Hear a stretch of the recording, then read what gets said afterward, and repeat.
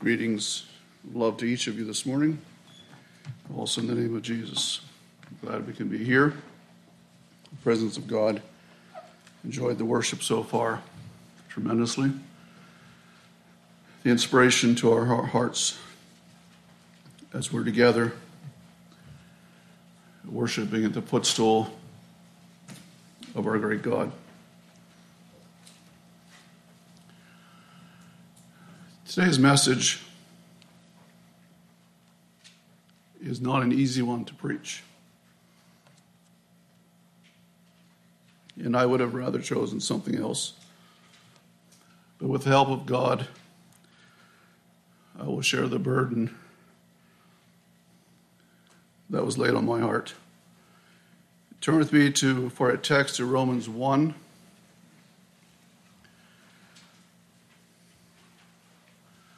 Entitled the message, The Wrath of God Revealed. The Wrath of God Revealed. I'm going to begin with this verse. We're going to go other places, but also come back to this shortly and read some more verses here.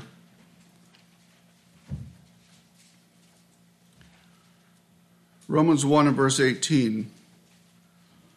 For the wrath of God is revealed from heaven against all ungodliness and unrighteousness of men who hold the truth in unrighteousness. The wrath of God revealed. Just a clarification there when it says that it is upon those who hold the truth in unrighteousness. That word hold there means to suppress. It means to hold down so that they know the truth, but they suppress it. They don't speak the full truth. They hide it. Now, this subject, we think about the wrath of God, is a subject that we don't hear probably often enough in our time in which we live. And I'm going to explain why I believe this. This is a sermon that you will almost never hear in most so-called Christian churches today. And in thinking of this recently, it became clear to me that we possibly have also succumbed to the pressures and the deception somewhat of the last days. Now, let me clarify this. What we're going to be sharing this morning is not in any way to take away from the greatness of God's love, His mercy, His forgiveness, and His grace. The first song we sang this morning in our worship, beautiful hymn about the love of God. And this morning we could preach a lot about that, and we do. And so what we're talking about is not to take away from that. We're going to talk about what even may seem like a contradiction, which I do not believe it is. But we live in a time of spiritual deception where so much emphasis is put on the love and grace of God that I think it can distort our view, and it has distorted many people's view of the entire character of God in its totality.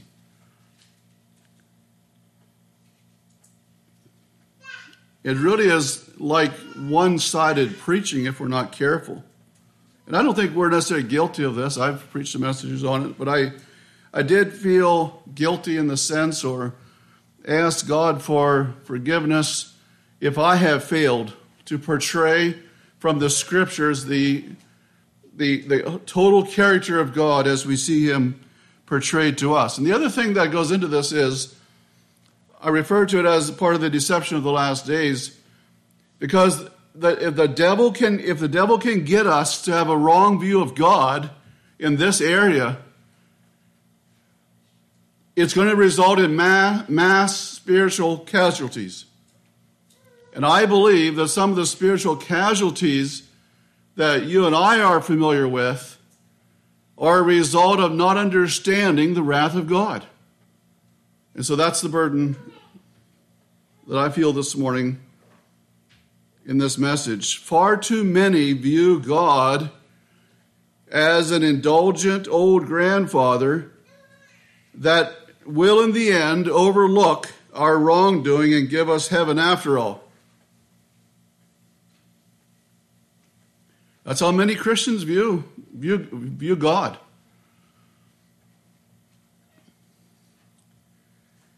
But that's not what the Scripture teaches. And we're going to be looking at that. We know God is a God of love. We know that He's a God of mercy. We know He's a God of grace. But the Bible clearly teaches that He's a God of anger and a God of wrath. And we have to keep that whole totality of His character and person in view. Now, the other thing that is very positive, we're going to come back to this probably at the end of the message, and that is that we only understand, I believe, the depth of our forgiveness. We only understand the depth of God's mercy to us as individuals and His grace. We will only understand the extent of His sacrifice for us in light of His wrath. We can so easily feel somehow that God is obligated to do something for us, that God was obligated to save us. And we can assume that we're pretty good people and somehow everything's going to just all come out okay. And again, we know that God has mercy and forbearance and all those things. But in the end, is He just going to be able to just say, well, I know you were kind of a bad person here and there and you didn't do some things right, but I'm just going to forgive you anyway. See, that's the concept of a lot of Christians, that somehow God doesn't really mean what He says. And therefore, they can justify all kinds of things in the name of Christianity. And people are duped into this. They're deceived into this to somehow think that, in the end, it's just going to be okay. After all, God's a God of love and mercy and forgiveness. And God understands, my weakness. God understands. It's just going to let it all go. But the Bible says in this passage that the wrath of God is revealed from heaven against all ungodliness and unrighteousness of men. Now let's read some of these verses. Romans 1:18. For the wrath of God is revealed from heaven against all ungodliness and unrighteousness of men who hold the truth in unrighteousness, because that which may be known of God is manifest in them, for God has showed it unto them. But see, they suppress it because it is revealed in them. They can, the evidence is there, but they don't allow the truth to change them. Verse 20, for the invisible things of Him from the creation of the world are clearly seen, being understood by the things that are made, even His eternal power and Godhead, so that they are without excuse. Which means that creation itself, the visible, or we could say the invisible things of the creation are actually understood, or the invisible things about God can be understood by the creation. And what I find very interesting is nowadays, in the last few years especially, there's this common thought that true science that true science cannot be tainted by religion. And they actually many people would believe that actually if you're a true Christian and have a belief system in God as a creator God, that is not science, and that you can't really understand science from a Christian perspective. But the interesting is that it is Christianity that gave science to the world. Now, we understand science because the Bible this is a science book. But now the belief has shifted, And so it is saying here in verse 20 that you can understand something about God because he's given us all this evidence in creation. And the more you study science, the more you see God. And that's why they, of course, hold to evolution and all kinds of other thoughts and ideas and theories, because they don't want to recognize the Creator God. Like verse 21, because that when they knew God, they glorified him not as God, neither were thankful, but became vain in their imaginations, and their foolish heart was darkened. Professing themselves to be wise, they became fools. That sounds interesting. That sounds like today's world. And changed the glory of the uncorruptible God into an image made like to corruptible man, and to birds and four-footed beasts and creeping things. Wherefore God also gave them up to uncleanness, to the lusts of their own hearts, to dishonor their own bodies between themselves, who changed the truth of God into a lie, and worshipped and served the creature more than the Creator, who is blessed forever. Amen. For this cause God gave them up unto vile affections, for even their women did change the natural use into that which is against nature. And likewise also the men, leaving the natural use of the woman, burned in their lusts one toward another, men with men, working that which is unseemly, and receiving in themselves that recompense of their error which was meet. And even as they did not like to retain God in their knowledge, God gave them over to a reprobate mind, to do those things which are not convenient, being filled with all unrighteousness, fornication, wickedness, covetousness, maliciousness, full of envy, murder, debate, deceit, malignity, whisperers, backbiters, haters of God, despiteful, proud, boasters, inventors of evil things, disobedient to parents, without natural affection, without understanding, covenant breakers, without natural affection, implacable, unmerciful, who, knowing the judgment of God, that they which commit such things are worthy of death, not only do the same, but have pleasure in them that do them. That's the wrath of God revealed against ungodliness, written almost 2,000 years ago, current to our day. Current to our day. It's what we see. I'm not going to comment a lot on this passage, except for I'd like to point out three things. Well, it's something that is said 3 times. Verse 24, verse 26, and verse 28. It is that God's threefold response to what is outlined with this ungodliness. Verse 24, God gave them over. Verse 26, God gave them over. And verse 28, God gave them over. What that means is, from the original language, the Greek word is paradoken, which means God abandoned them. God abandoned them. I'm not sure at what point God abandoned someone. But the concept is very frightening. When you think about a line between God's mercy and his wrath. A line that man can choose to cross between God's mercy and his wrath. I believe that what it is saying here, whatever point in the sins that are outlined here, which really are present day, sins of Sodom, sins of the last days of Sodom, as it were. There's a line that is crossed where God gives them over. You're talking in the Sunday school lesson about God being able to save to the uttermost.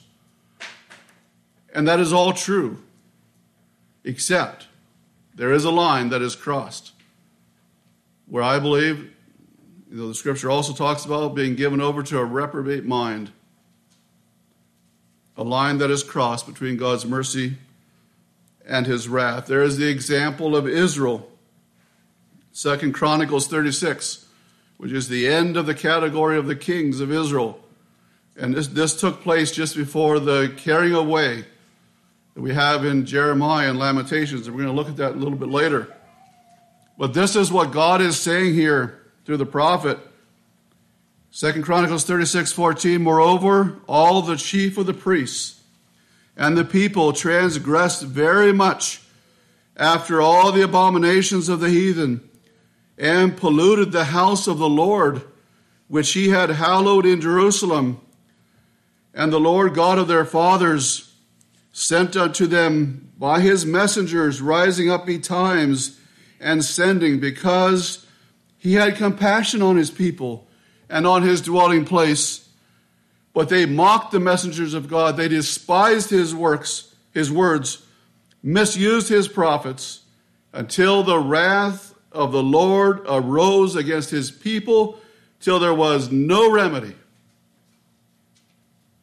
What that means is, God sent the prophets to the Old Testament Israel. You have the prophets, Isaiah, Jeremiah especially, very the prominent ones, who prophesied and said, you can't do this. The temple is defiled. Your worship is defiled. You must repent and return to God. And you know how they just kept hardening their hearts, and they would persecute and throw Jeremiah into prison and say, you can't talk like that against the king, and so on.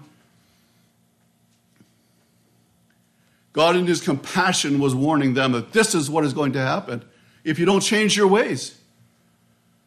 And the beautiful city of Jerusalem with the beautiful temple that Solomon had built, where God came down and filled the house with his glory. And here God says, you've crossed the line between my mercy and my wrath. And Nebuchadnezzar was on the march.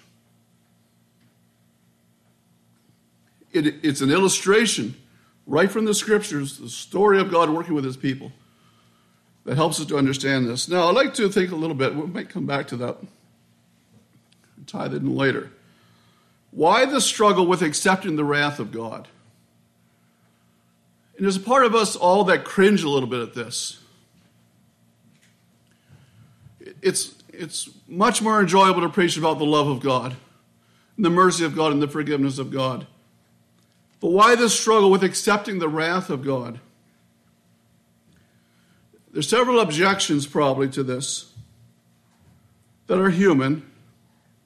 One is we have a tendency to interpret God's anger and his wrath from a human perspective, and like our anger and our wrath. And so it could be viewed from a human perspective, which really doesn't do justice to who God is and his character. And it can be seen as sort of uncontrolled anger. I said about crossing the line. You know, when we cross the line with our emotions of anger, it usually goes out of control.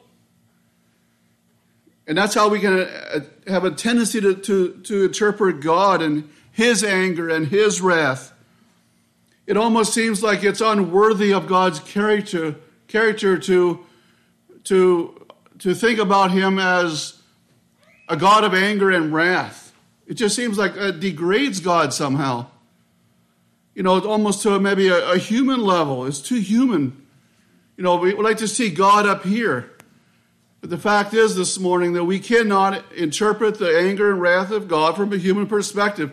We must go back to the scriptures and let God tell us what kind of anger and wrath he has. Not us interpreting it from our perspective. I've never read the book. I've read excerpts from the book that Richard Dawkins wrote about the God delusion. But that's his characterization of God. You know, that he's, you know, from the Old Testament, you know, he's racist and even the New Testament homophobic, and he just goes down a long list of derogatory terms about God. Well, one of these days, Richard Dawkins is going to face that God that he claims does not exist. But I'm not sure how you can spend your life fighting against something that doesn't exist. But that's a question he'll have to answer. But so there's that view that somehow it's God. We bring God down if we understand his anger and his wrath. And so right with that is then because it's uncomfortable in a sense for many people, so God is then redefined to fit personal viewpoint. And this can easily happen and I think that's where a lot of nominal Christianity is today. And I talked about this at the beginning of the message, where they redefine God and say, well, God is a God of love. He would never send somebody to hell forever. He's a God of love. He's a God of forgiveness. He's tolerant. And he's going to, he'll accept everyone. If two men love each other, well, God can accept that, or two women, and God understands all that. He understands, human makeup. And they create a God, small g, a God that they want to worship, rather than the God of heaven who says, this is who I am, this is my character, this is my attributes. You see, and so that is what can happen, and that comes close to us. That's why the Bible continually talks against idolatry. And we think of idolatry as just setting up some idol or something like in some dark corner of the world like they do. But no, idolatry can actually be redefining a God so that we can serve a God that we like to serve, not what the God of heaven says that he is to us. And so another struggle with this whole thing, an objection that people have in this concept of the wrath of God, is that it is viewed that God would be cruel. And people sometimes say this, how could God be so cruel? To punish people forever for doing one little wrong thing. And arguments like that. God would never do that. And so he's viewed as being cruel if he would be that way. If you think of his anger and his wrath in that perspective. We'll talk about this later too probably, but remember that God's wrath and his anger against sin is always a function of his justice. Now, some other people would say, well, that's Old Testament, not a New Testament doctrine. That's not true. The wrath of God is seen in the New Testament just as much as the Old. It's from cover to cover, right to the last chapter of the Bible. Another argument against it is, it will turn seekers away. And I believe that in evangelism we need to talk about the total character of God. We're not trying to just scare people into heaven. But Paul did write and say, knowing therefore the terror of the Lord, we persuade men. What did Christian in his fleeing to the celestial city, what was his message? I thought of that, in the book that John Bunyan wrote, Pilgrim's Progress. His message was, flee from the wrath to come. So while we don't focus entirely only on his wrath, we also focus on his love and mercy and forgiveness and the new birth provision and all that he's done in salvation. But the fact is, his wrath is there. And I think that understanding and that realization of his wrath will protect us from evil many times and sin, but also understanding his wrath, and we're going to crisscross this thought, it will always increase our appreciation and thanksgiving for what God has done for us. He has delivered us, as the scripture says, from so great a death. So great a death. And we need to understand that. Think of it this way. Our God is so holy and so loving that we can trust him to tell us who he is in his own words. We don't have to interpret God. We just have to believe what he tells us about himself. Now, another question we could ask is there a contradiction between God's love and his wrath? Is that a contradiction? That's how sometimes it is posed. Well, if he's a God of love, how can he do this?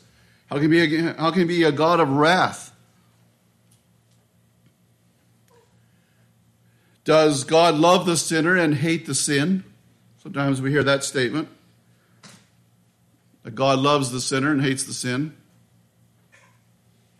That's really that statement, I think we understand what it's trying to say. It's trying to get out over top of what can seem like a contradiction of God's love and his wrath. But there is no contradiction there. They're one and the same. We're going to look at that a little bit more. So does God love the sinner and hate the sin? God will show love to the sinner because he offers salvation to the sinner. But Psalm 7 verse 11 says, God is angry with the wicked every day. We need to be careful we don't differentiate too much between the sin and the sinner. Because it's not just the sin that's going to be cast into hell, it's the sinner that's going to be cast into hell. See? That's just trying to soften the blow a little bit, so we've got to be careful with that statement. God's wrath is his holy hatred of all that is unholy. God's wrath is his holy hatred for all that is unholy. It is his righteous anger at anything that is unrighteous. And we can say, look at it from this perspective, God's anger is not uncontrollable rage. God's anger is not vindictive bitterness. God's anger is not God losing his temper. The Bible says in more than one place that God is slow to anger. He's slow to anger. God would rather show mercy than to show his wrath. Every time you find that. Wrath is God's response, we could say, to sin in the universe.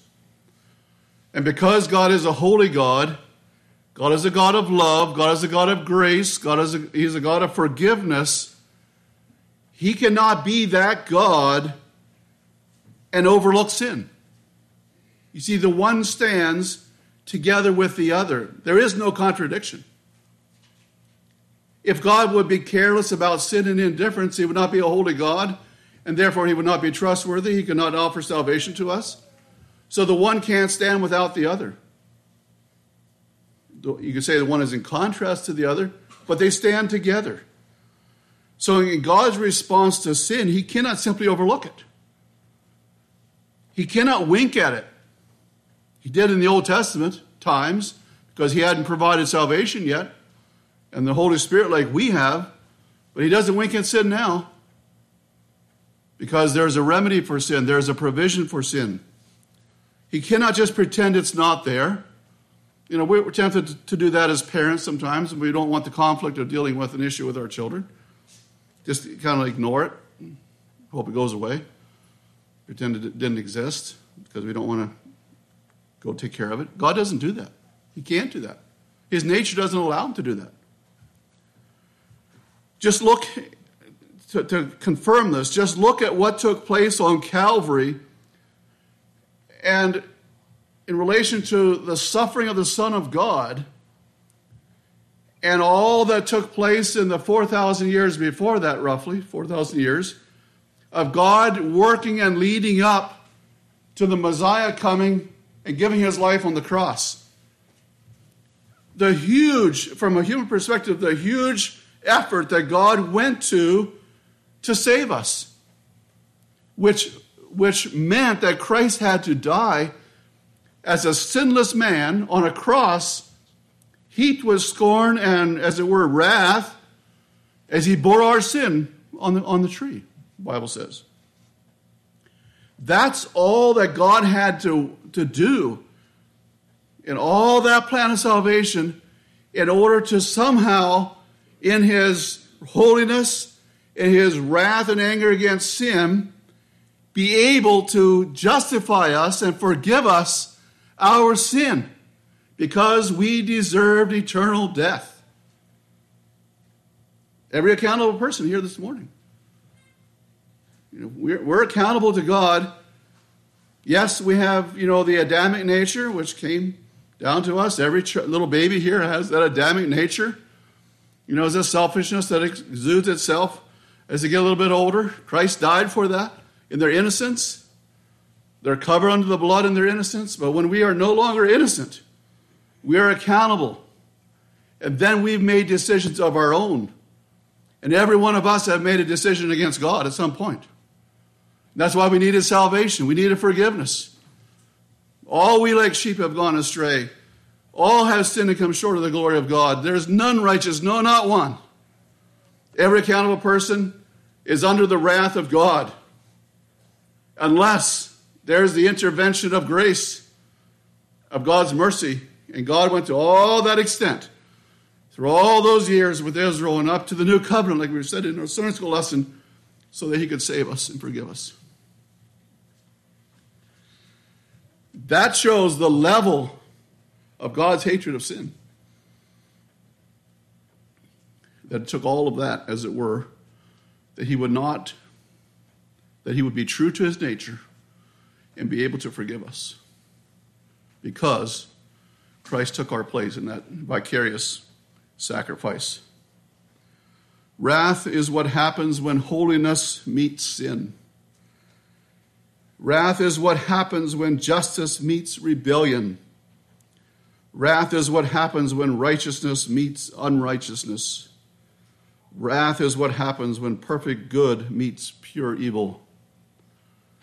I'll give you just a little illustration maybe of what we're talking about. It doesn't even come close to it, but suppose you were sitting with a group of students eating their lunch. I'm not talking about our school, our schools or anything like that, but just visualize with me. A group of children. Here comes a big fellow in, a bit of a bully. Here's this poor little, say, third grader, second grader, or whatever, unwrapping their sandwich. He walks past, smacks it out of their hand onto the floor. You're sitting at the other end of the table. What feelings goes through your heart when you see that? That's righteous indignation, right? That's a little bit what we're talking about in relation to the wrath of God. Righteous indignation.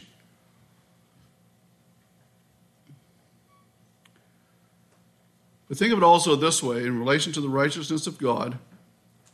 As long as God is God, he cannot overlook sin.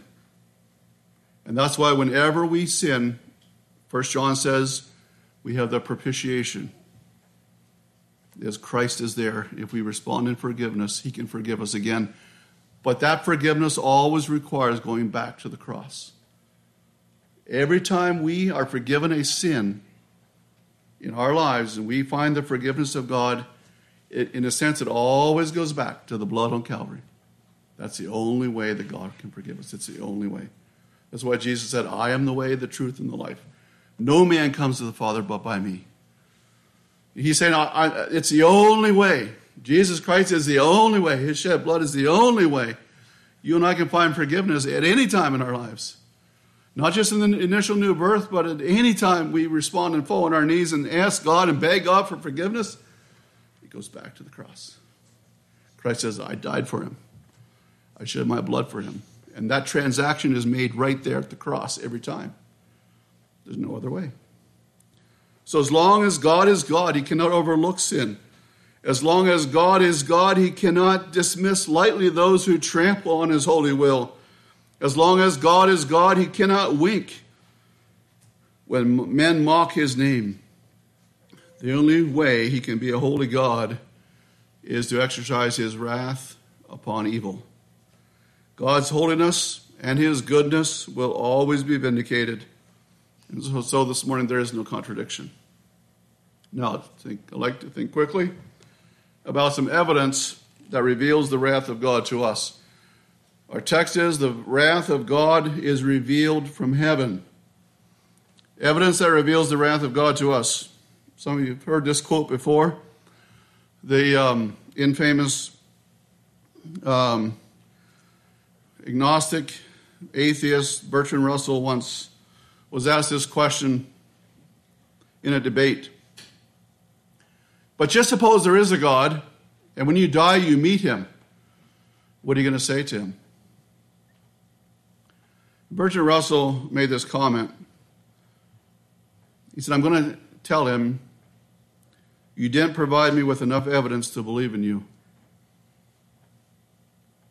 We read that verse in Romans 1, that all the creation, the invisible things of God, can be clearly understood by the visible things of creation. In my own words. There is no lack of evidence. As the Apostle Peter said, they are willingly ignorant. Willingly ignorant. I read I enjoy science, I enjoy anthropology and archaeology, and they keep finding these things, and the evidence is just mounting week after week. Recently there was another discovery, and they say, well, this area should never have had these kinds of trees and fossils. But there must have been a lot of high water at one time that maybe washed them there. But they never said the flood. They never would use that term. Willingly ignorant. The evidence is mounting week after week of all the discoveries that they have. Whether it's in the universe and the new James Webb telescope and what they're seeing in the universe. Evidence, more and more evidence mounting every day. Willingly ignorant. And so there's the creation. That shows, the existence of God. And then you think about the wrath of God is, the flood is a tremendous evidence of the wrath of God, where finally God says, "It is enough. I'm going to destroy this." We have the burning, the destruction of Sodom and Gomorrah, and again, it shows the wrath of God against sin. We have a lot of those past dealings with man. I thought of the account there with Moses and Aaron and Korah, Dathan, and Abiram, who rebelled against Moses there, and Aaron, especially Moses. And God just opened the earth. There was like a big crack opened up underneath them, and they all fell in. It says they went alive into the pit. That's an example of the wrath of God. We have the destruction of Jerusalem. And we talked about this a little bit there, where in the end of 2 Chronicles, where God said it got so bad that there is no remedy. This can't be fixed anymore. There's going to be destruction. Turn with me back to Lamentations. I'd just like to read some verses here. We don't often read from the book of Lamentations, but it is a very interesting book, and you can say it's very sad, and it is. But just notice the prophet Jeremiah. Now, most of Israel, Judah at this time, were marching toward Babylon. They were carried away captive. Daniel would have been among some of those probably in the earlier time. But now they were marching toward Babylon. The city is largely destroyed. The temple is burned with fire. And, the place where God's glory was. And he said, here's where I dwell among my people. And the glorious aspect of that tabernacle. It was all gone, all destroyed. And the one scripture says that every house was touched by this destruction. Now notice Lamentations 2 and verse 1. How hath the Lord covered the daughter of Zion with a cloud in his anger, and cast down from heaven unto the earth the beauty of Israel, and remembered not his footstool in the day of his anger. The Lord hath swallowed up all the inhabitants of Jacob, and hath not pitied. He hath thrown down in his wrath the strongholds of the daughter of Judah. He hath brought them down to the ground. He hath polluted the kingdom and the princes thereof. He hath cut off in his fierce anger all the horn of Israel. He hath drawn back his right hand from before the enemy, and he burned against Jacob with a flaming fire. which devoured round about. He hath bent his bow like an enemy. He stood with his right hand as an adversary, and slew all that were pleasant to the eye. In the tabernacle of the daughter of Zion, he poured out his fury like fire. The Lord was an enemy. He hath swallowed up Israel. He hath swallowed up her palaces. He hath destroyed his strongholds, and hath increased in the daughter of Judah mourning and lamentations. He hath bodily taken away his tabernacle. That was the temple. As if it were of a garden, like pulling weeds in the garden. And hath destroyed his palaces of the assembly. The Lord hath caused the solemn feasts and the Sabbaths to be forgotten in Zion, and hath despised in the indignation of his anger the king and the priest. The Lord hath cast off his altar. He hath abhorred his sanctuary. He hath given up unto the hand of the enemy the walls of her palaces. They have made a noise in the house, O Lord, as in the day of the solemn feast. And you could go on reading. Sad. And Jeremiah said, the great nation, the people of God, are just laid waste, destroyed.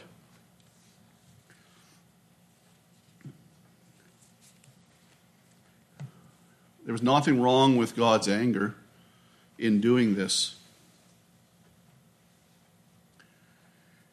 The whole problem was with people that knew what God wanted, were repeatedly warned, and repeatedly rebelled against changing their ways. Until finally God says, it's enough. And in other words, God said, I told you, and I told you, and I warned you, and I told you what would happen, but you did not change your ways. And finally, I had to destroy the city and the temple, my sanctuary. I tore down. In other words, God is saying, I tore down with my own hands. You can notice what God is looking for in repentance. Just a side note here, chapter 2 and verse 18. Their heart cried unto the Lord, a wall of the daughter of Zion, let tears run down like a river day and night. Give thyself no rest, let not the apple of thine eye cease. Arise and cry out in the night, in the beginning of the watches, pour out thine heart like water before the face of the Lord. That's how you find repentance with God. In other words, if we or anyone chooses to forsake the salvation that God offers in this life, you forfeit it in the next. If you choose to forfeit, to give up the salvation that God offers in this life, you forfeit it in the next. You give it up in the next. It's very simple math. It's a very simple equation. It's a very simple truth. God is simply saying, you don't respond to me now, you lose it then. Is that unfair? Is God unrighteous? No. It's called justice. It's judicial. It's not a temper tantrum in relation to wrath and anger. It's judicial in what God pronounces. And the other interesting thing is it is personal. It is individual that God does it. And it is eternal. Someone has said, there will be no one in hell who does not deserve to be there. There will be no one in hell who does not deserve to be there, and there will only be one in heaven that deserves to be there. That's the Lord Jesus. Because really you and I do not deserve to be there. In salvation, God does far more in forgiveness and restoration and the adoption into his family than what you and I deserve. It's a gift. It's a gift. God is saying, here's the gift of salvation that I extend. And by following me and dedicating your life to me and living the life that I want you to live, this is what I'm going to give you. Think of it this way. it is no wonder that Revelation talks about the righteous there in glory.